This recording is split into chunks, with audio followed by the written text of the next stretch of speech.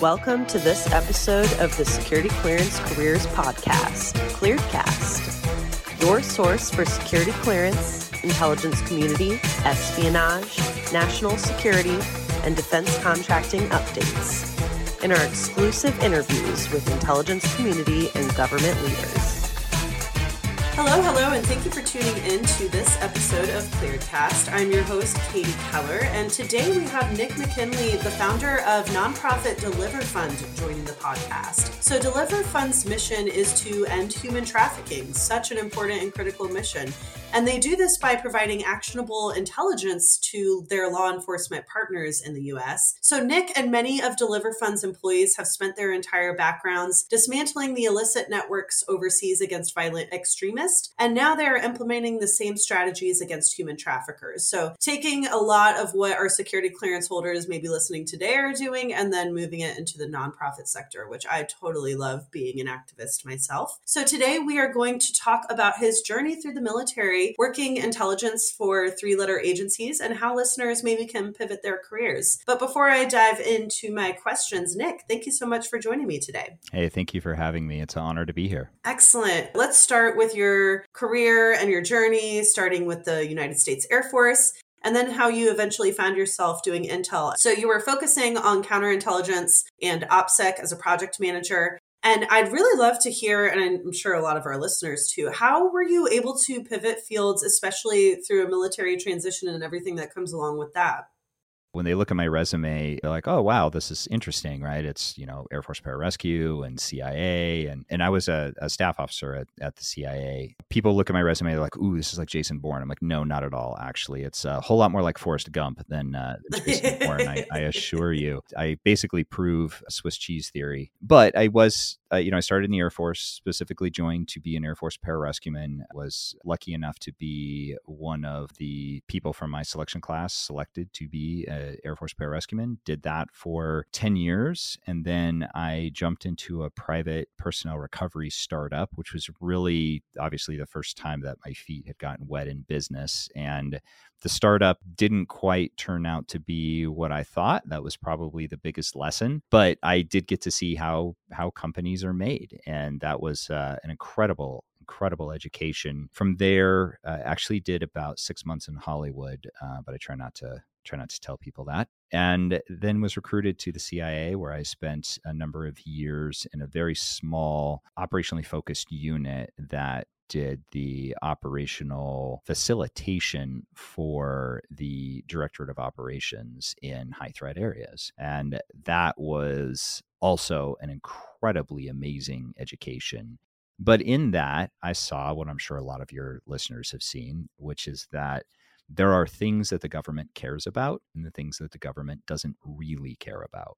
And to say the government cares about something is very different, or doesn't care about something is very different than saying the people who work for the government don't care about something. And I saw that in the fight against human trafficking. So I was in Lashkar-Gah, Afghanistan, and we had what I like to call smoking gun intel on a human trafficker. And there was really nowhere to write that up. There was nowhere to send that intelligence. And I was working with a counterpart from JSOC, and we got pretty frustrated over a period of weeks trying to get somebody to pay attention to this intel. And we cared about it as government employees, but the government writ large, this was just not an issue for them. And so I decided that I wanted to try to solve that problem, to do something about it. So I left the CIA in 2015 and started Deliver Fund. Yeah, and I feel like we hear that, and it takes these great minds and these passionate minds, because it's not a focus, it's not a goal for the government. It takes these passionate minds to start things like Deliver Fund. And I need to take a moment. You spent a little bit of time in Hollywood. Please dish.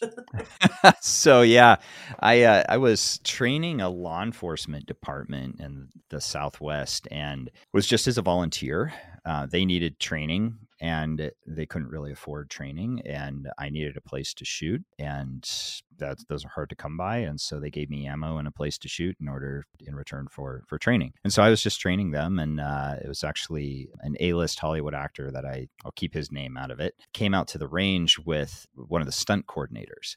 And they saw me teaching and they said, hey, we want to talk to that guy. And I'm not a TV guy. In fact, until COVID, I hadn't had a TV for probably 15 years. I finally bought one during COVID because my kids were going nuts. My entire family was down with COVID and we had to figure something out. So we had one shipped to the front door.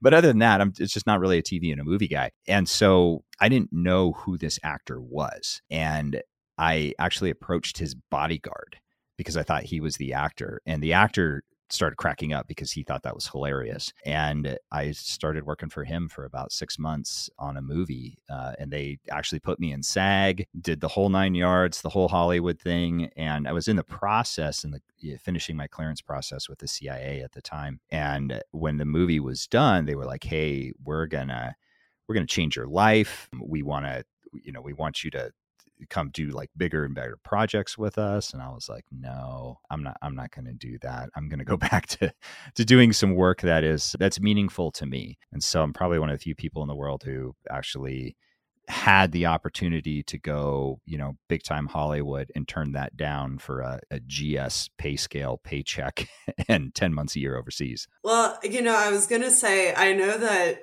the alphabet agencies do like to pull spies from Hollywood just because they're so well connected, but we'll leave that there. So you found yourself at the CIA as an intelligence officer. So, you talk about the work being so meaningful. So what drew you to this space? When I was in the Air Force, I was Air Force pararescueman, which is, probably the least understood and least known about special operations component.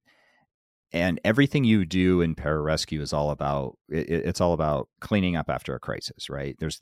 In order for pararescuemen to have a job, there has to be something that goes wrong or something that has a high probability of going wrong. So, I sat alert for the space shuttle launches, in case something went wrong. Air Force pararescuemen have a whole process for dealing with that. I was attached to SEAL teams in case something went wrong. I was attached to ODAs in case something went wrong. I sat alert for combat operations in Iraq and Afghanistan in case something went wrong. And so that was my whole career, right? It was all about crisis response. And I wanted to try the other bookend of operations, which is, and the way I like to look at it is in crisis prevention.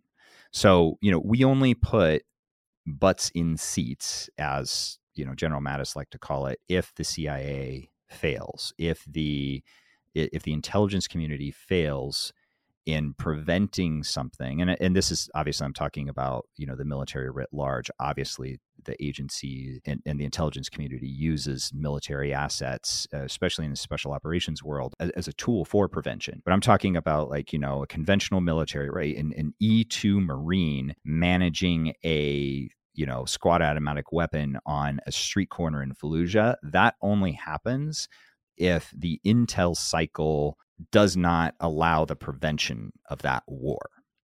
And so I wanted to go try the other side. And so to me, I'd done a little bit of work with the agency as a pararescueman, and it seemed like that was the place to go. So that's what I wanted to do. And then also, I don't know if you could call it a chip on my shoulder or what, but when I hear that something is extremely difficult, and I think by the CIA's own standards, they hire about 1% of applicants. If I hear that something is difficult and it's only like, say, 5% or 1% are doing it, I'm going to go try it. I assume usually that I will fall on my face, but I'm going to go try it. So, Air Force pararescueman, one of the most highly selective special operations career fields.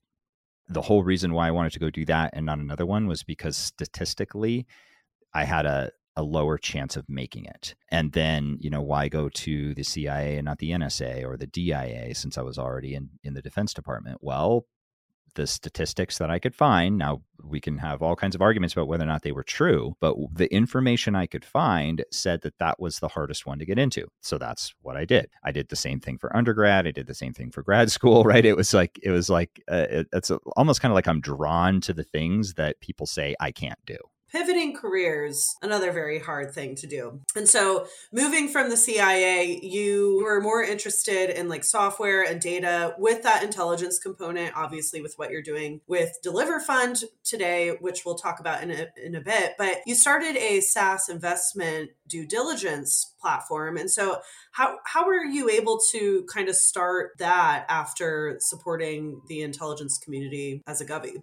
It kind of comes down to a basic philosophy of mine, which is that if I am in a 5-year period, the same coming out of a 5-year period, the same as when I entered that 5-year period, I have failed.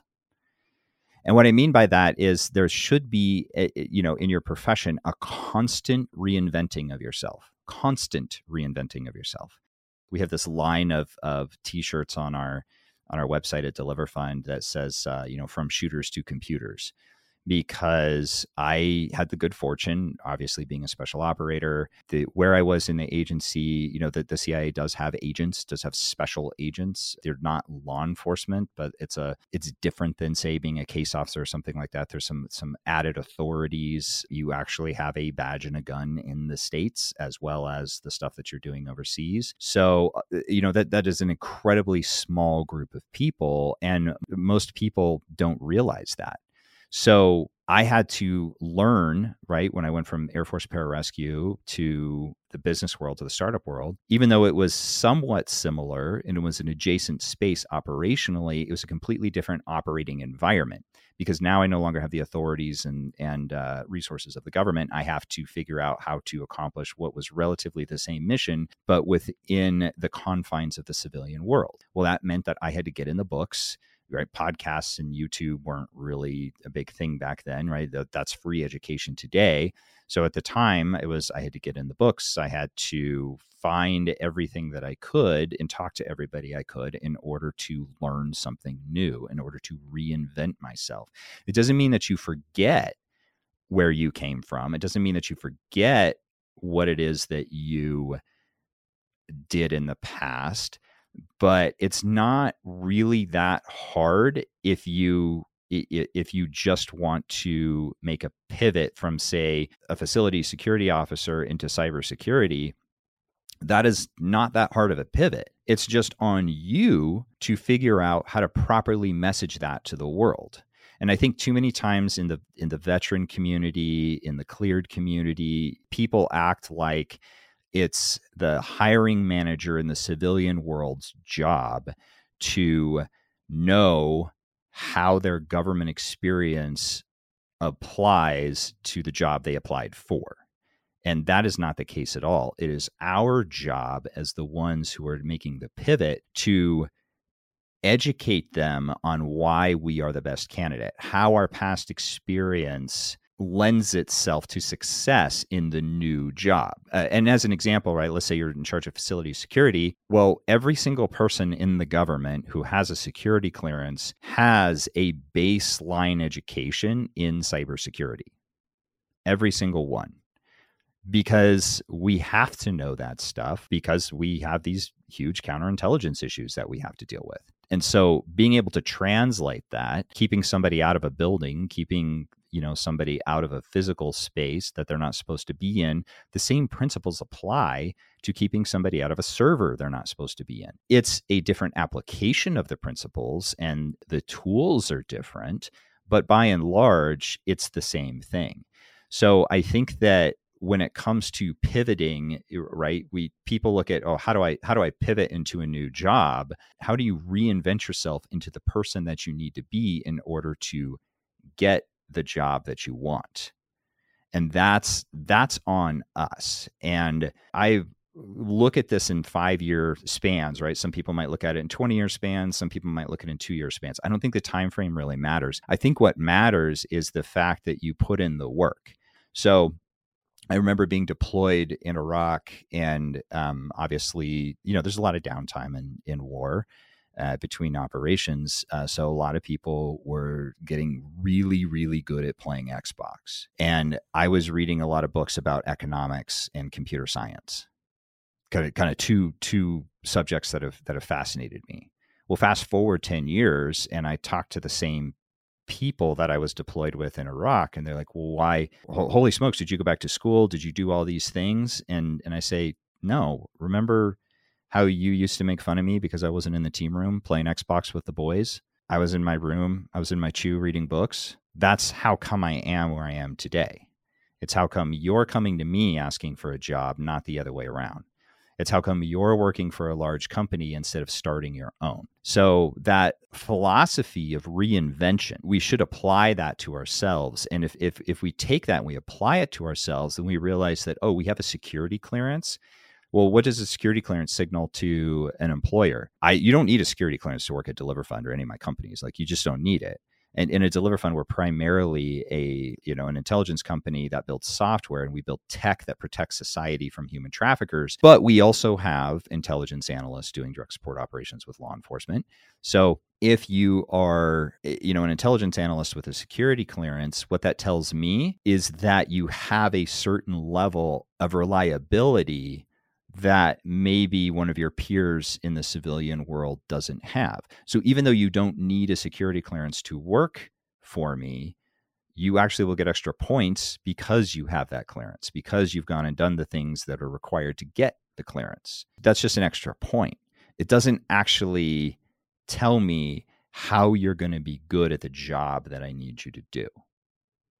And I think that process of reinvention is really what separates people who can move around freely and easily within the employment space and those who can't. Well, and I love that 5-year reinvention.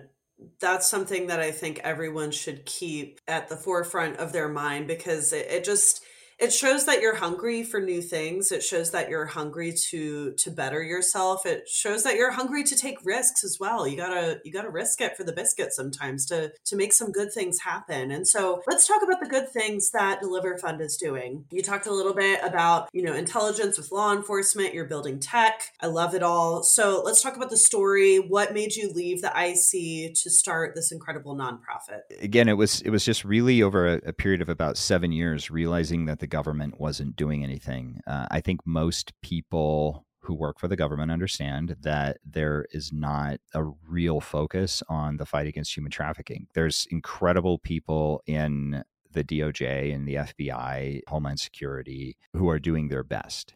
And if offered the opportunity to fight human trafficking full time, would do it. There are a few people fighting human trafficking full time, but here's kind of one of the epiphanies that I had. We have a drug enforcement agency, and it's an incredible organization that does good work. However, about 90% of drugs are legal or have some type of legal use, right? Fentanyl, cocaine, they all have some type of legal use. Yet we spend double-digit billions of dollars every year fighting what is the illicit sale of legal commodities. We have a Bureau of Alcohol, Tobacco, and Firearms. Alcohol, tobacco, and firearms are all legal. In fact, most of my friends from Texas consider that a convenience store. And yet we spend billions of dollars a year fighting what is the illicit sale of alcohol, tobacco, and firearms, which are legal commodities. The 13th Amendment, just as a beginning, and a host of other laws make 100% of human trafficking illegal. Yet where is our counter-human trafficking agency? Where is the budget for fighting human trafficking? I mean, if we're spending billions of dollars a year fighting the illicit sale of alcohol, tobacco, and firearms, shouldn't we be spending at least that much fighting human trafficking? And the reality is we don't even spend as a country 10% as much on fighting human trafficking. That was the T intersection that I came to, where I really had to decide, am I going to go right or am I going to go left? I could have stayed in the IC. I was kind of on a career rocket ship. Things were going great. But I also knew that there was a problem over here that I kind of wanted to solve. And I think too many people take the comfortable route. It would have been very comfortable. I'd come in as a staff officer. I'd been promoted ahead of my peers. I was on what professionally would have been a very good career. And there's nothing wrong with that, right? I'm not saying this from a place of judgment. And all of the good work that we had done at DeliverFund and have done so far and will continue to do in the future will not have been done. So I could have stayed in the IC. And the way that I looked at it was, where can I have the biggest impact? When I left the CIA, they didn't miss me. They just replaced me with a younger, faster, smarter, stronger version.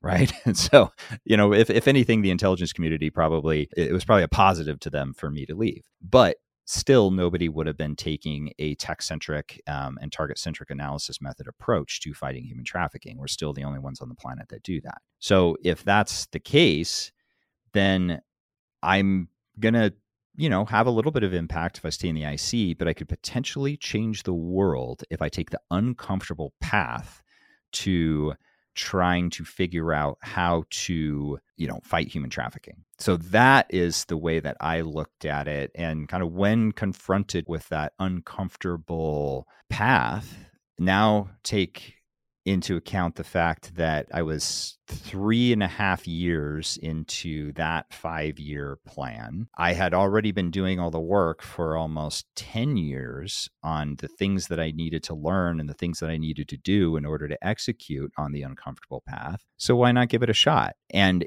if I succeeded, I could potentially have a hand in changing the world for the better. And if I failed, well, then I would have an incredible education and set of experiences that I could pivot into something else. That was my mindset. Well, and dude, you are a lot cooler than me with everything that you're doing. Oh my goodness. And I mean, just your outlook on it. If you succeed, that's amazing. You're doing some incredible work to help our society at large. And if you fail, at least you learn something along the way. And I think that's kind of the common theme that I see, and I'm just a podcast host, but with all of my guests, that's kind of the common theme I see with people who I view as really successful. It's taking a look at experiences in that light. The Silicon Valley venture capital community says that failures are not a bug, they're a feature. So, in fact, I know some venture capitalists who will only invest in founders who have had a previous failure, because they know that those failures know what not to do. They don't necessarily know what to do, but they know what not to do. And I really look at, if I've got a wake of failures in my past, right? Everybody tends to focus on the cheerleading, on the things that have been successful. But, it took me 2 tries to get through CDQC, right? Combat Diver Qualification Course, which is the Army's hardest school.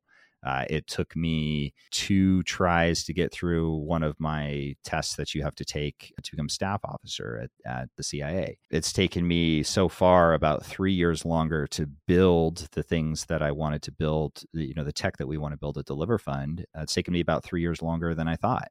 So I don't get attached to the time frames. I get attached to the outcomes. I just started a 5-year period in March. I'm 45 years old today. When you talk to me when I'm 50 years old, I will be virtually unrecognizable as the former military special ops guy, as the former, CIA special agent. I will be almost unrecognizable as those people. They will still be on the paperwork, right? They will still inform where I came from, but they will no longer be my identity. And I think that is one of the most important takeaways that I learned from past mentors. And I think, if I can pass on, which is that what you do is not who you are. So if you're the special ops guy who your identity is the fact that you're a special ops guy, that's where your value to yourself is. Well, then how are you ever going to be able to no longer be the special ops guy or the CIA analyst or the DIA, counterintelligence analyst or whatever it is that you do? So you have to have the courage to go suck at something new. You have to have the courage to be uncomfortable and go reinvent yourself into something new. I love it all. You better be careful. I think you might get some inquiries to be a mentor to quite a few folks after this.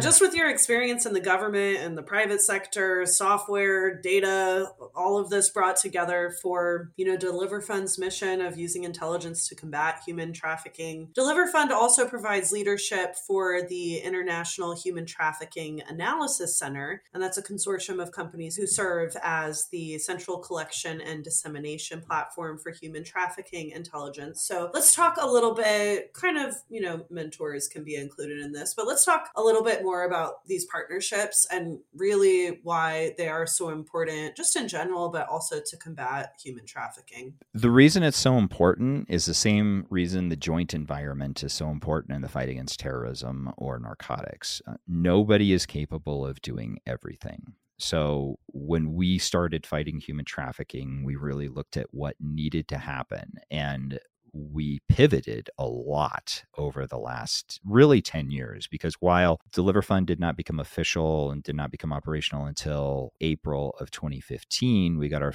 501c3 status in October of 2014.